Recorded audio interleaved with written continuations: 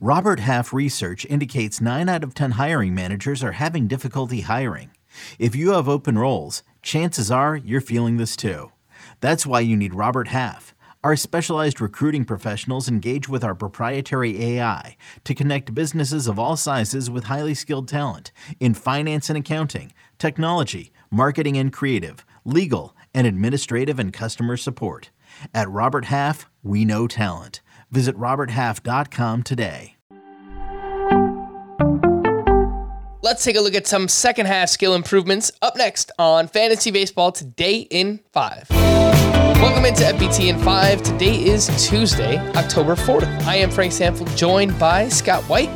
And the biggest gainers in swinging strike percentage from the first half to the second half includes Reed Detmers from 9% to 13.5%, Joe Ryan from 9.8 to 13.1, Aaron Nola from 11.4 to 14.4, Luis Castillo from 11.4 to 14, and Charlie Morton from 11.1% to 13.7%. Interesting group here, Scott. They improved the whiffs, they improved the strikeouts, but they didn't necessarily improve the surface level numbers. What do you think about that and this group in general?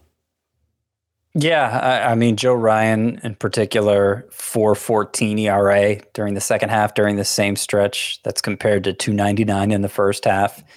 And of course, Charlie Morton had his own issues down the stretch. I don't know that it necessarily says anything about the importance of swinging strike rate or lack thereof. It may be, and we've seen this with examples on the other end of the spectrum too. It may be that getting swings and miss is less important than during the juice ball era because contact in general isn't doing as much damage. So avoiding it isn't as crucial. It can still only be a good thing not to give up contact. A ball where a batter swings and misses, obviously he's doing no damage at all. So it's still a good thing.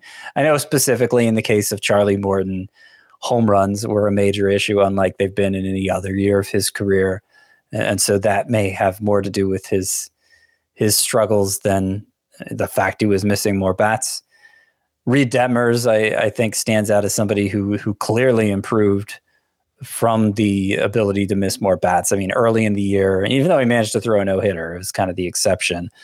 It didn't seem like there was anything there. He wasn't missing bats on any level, and it's still hard to be a quality pitcher in this game if you can't do that to any extent. And of course, he got sent to the minors, came back with throwing a slider harder, and obviously looks like a guy who has something to build off now going into next year. All right, let's slide over to the biggest jump in exit velocity for hitters from the first half to the second half. Ha-Seong Kim went from 84.5 mile per hour average exit velocity to 89 miles per hour. Eugenio Suarez went from 88.5 to 92.4. JT Realmuto went from 88.7 to 92.5. Shout out to JT Realmuto, 2020 catcher, 20 homers, 20 plus steals. Just an awesome season. Max Muncy went from 88.6 to 91.8, and Brian Reynolds went from 88.8 to 91.8 miles per hour. Some interesting names on this list, Scott. It sounds like Kim is going to be the starting shortstop for the Padres next year with Fernando Tatis in the outfield. Max Muncy, that elbow got healthier as the season went along, and a big power season for Brian Reynolds as well. What do you think about this group? Yeah, so JT Realmuto, as you point out, 2020 catcher, only the second ever. Ivan Rodriguez in 1999 was the first. And the improvement, obviously we're talking about 4 miles per hour of exit velocity on average from first half to the second half. I mean, that's stark, and the numbers back it up. Right, JT Realmuto in the first half, he looked like a player who was clearly on the decline, getting kind of old for a catcher, 31 now. So to see him regain that sort of impact hitting in the second half, I think it goes a long way toward making him the top catcher to target in fantasy leagues next year. I'm not saying he's going to sustain that second half velocity over a full season, but looking at his career track record, he doesn't need to. He just needs to be better than he was in the first half, basically. Max Muncy's another big one here because his struggle to make hard contact early on, I associated it with his elbow, which had UCL damage that wasn't corrected surgically.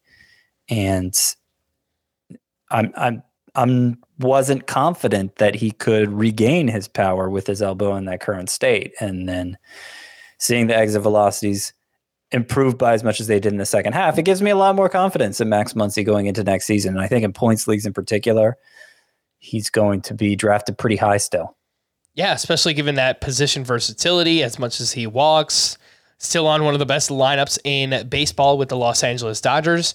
I agree. Max Muncy has instilled some confidence for next year.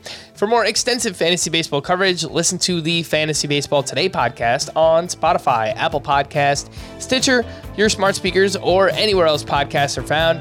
And thanks for listening to Fantasy Baseball Today in 5. We'll be back again on Thursday morning.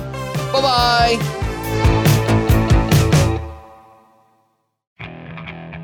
Okay, picture this.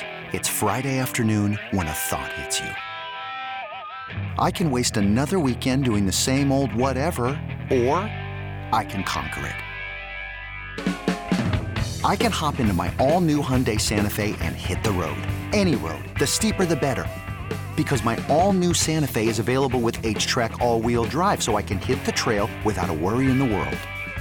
Heck, with 3 rows and best-in-class rear cargo space, I can pack the whole family in with all our gear. We've got available dual wireless charging for our phones, so we'll never lose touch with civilization, and we won't lose touch with the primordial power of Mother Earth. So which is it? Waste the weekend or do something a little more epic? And conquer it in the all-new Hyundai Santa Fe. Visit HyundaiUSA.com or call 562-314-4603 for more details. Hyundai, there's joy in every journey.